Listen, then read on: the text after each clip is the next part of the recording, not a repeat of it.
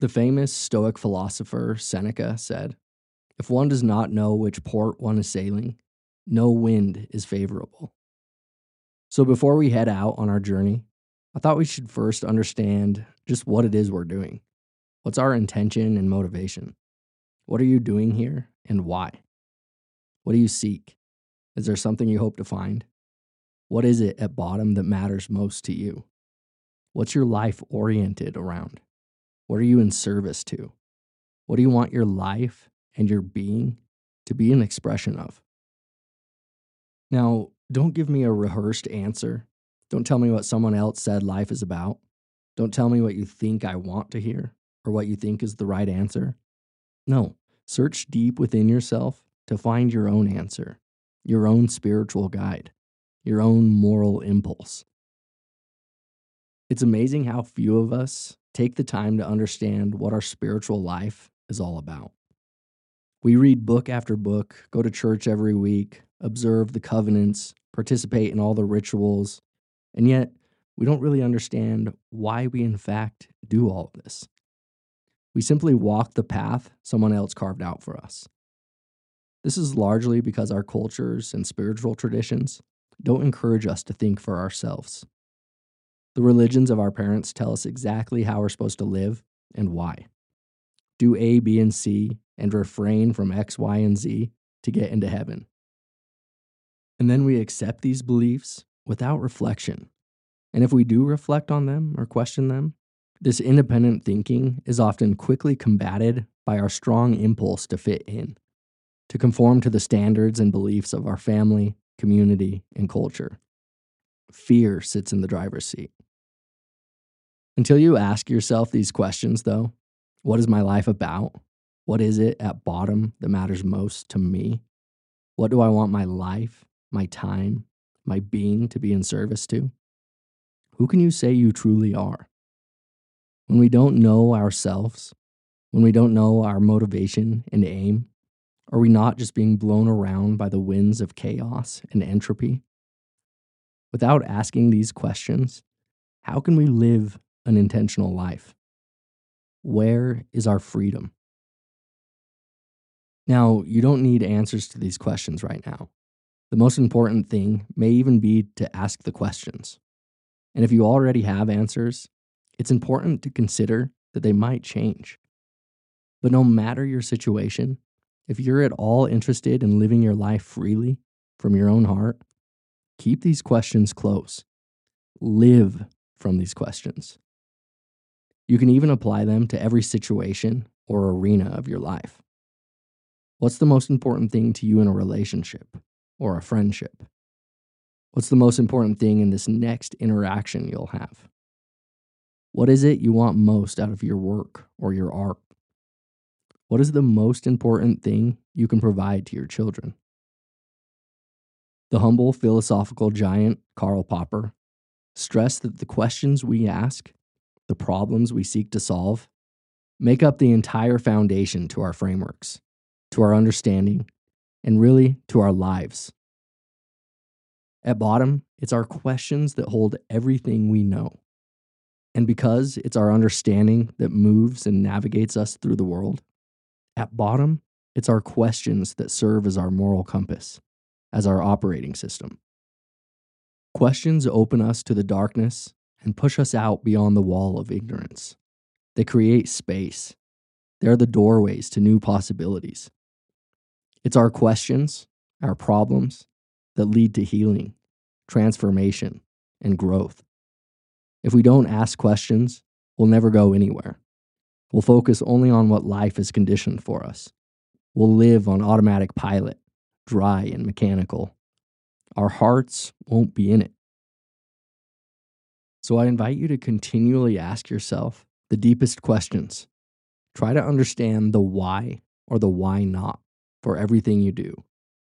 Look to your own heart for which foot to put in front of the next, not to the voice of the masses, to the sea of irresponsibility. Again, what is the most important thing to you? And if you say money, success, fame, or something along those lines, dig deeper. Why do you seek those things? Do you want to be happy? Do you want to heal your trauma and suffering? Do you seek love, connection, and harmony? Do you seek friendship, family, or community? Do you seek awakening or enlightenment? Do you seek wisdom, insight, and understanding? Do you want to be free, entirely at peace? As the spiritual teacher Adyashanti says, the most important thing I believe each of us can do is to come to know what is the most important thing. Until you do, your life doesn't belong to you. Engraved on the entrance to the temple of Apollo was the maxim, "Know thyself, the cost to enter." This invitation I extend to you. Your life and your being are your temple. Enter fully into yourself. Know yourself. Love yourself. Embody yourself fully. And again, no one can do this for you. No one else can tell you who you are or how you should live your life. This isn't something you can learn from a book or a prophet. It's not something you can discover from outside yourself. To know yourself requires an immediate and intimate kind of knowing, a bare knowing. It requires you to go deep into your own heart and mind. It requires sitting with yourself in stillness and in silence. It requires contemplation and meditation, an ardent, awake, loving, and careful investigation of the unfolding of experience. It requires you to look directly at awareness, directly at your own mind. It requires you to look directly at the wide open space of knowing. So before we call it a day, I invite you to sit in stillness for 2 minutes. Enter the temple of your own being and let the silence speak to you as you hold these questions close to your heart. What do I want my life to be about? What do I want my being to be an expression of? What is it at bottom that matters most to me?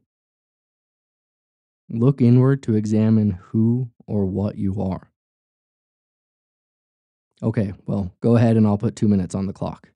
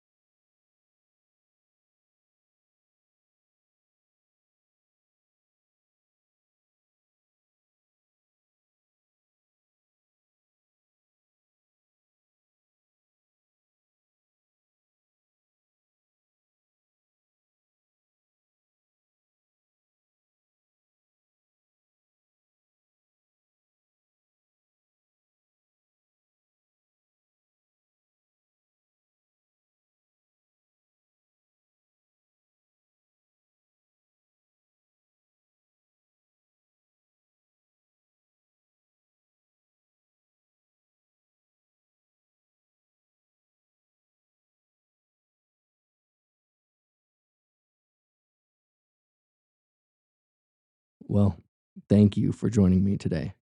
You truly are an astonishing creature. Until next time.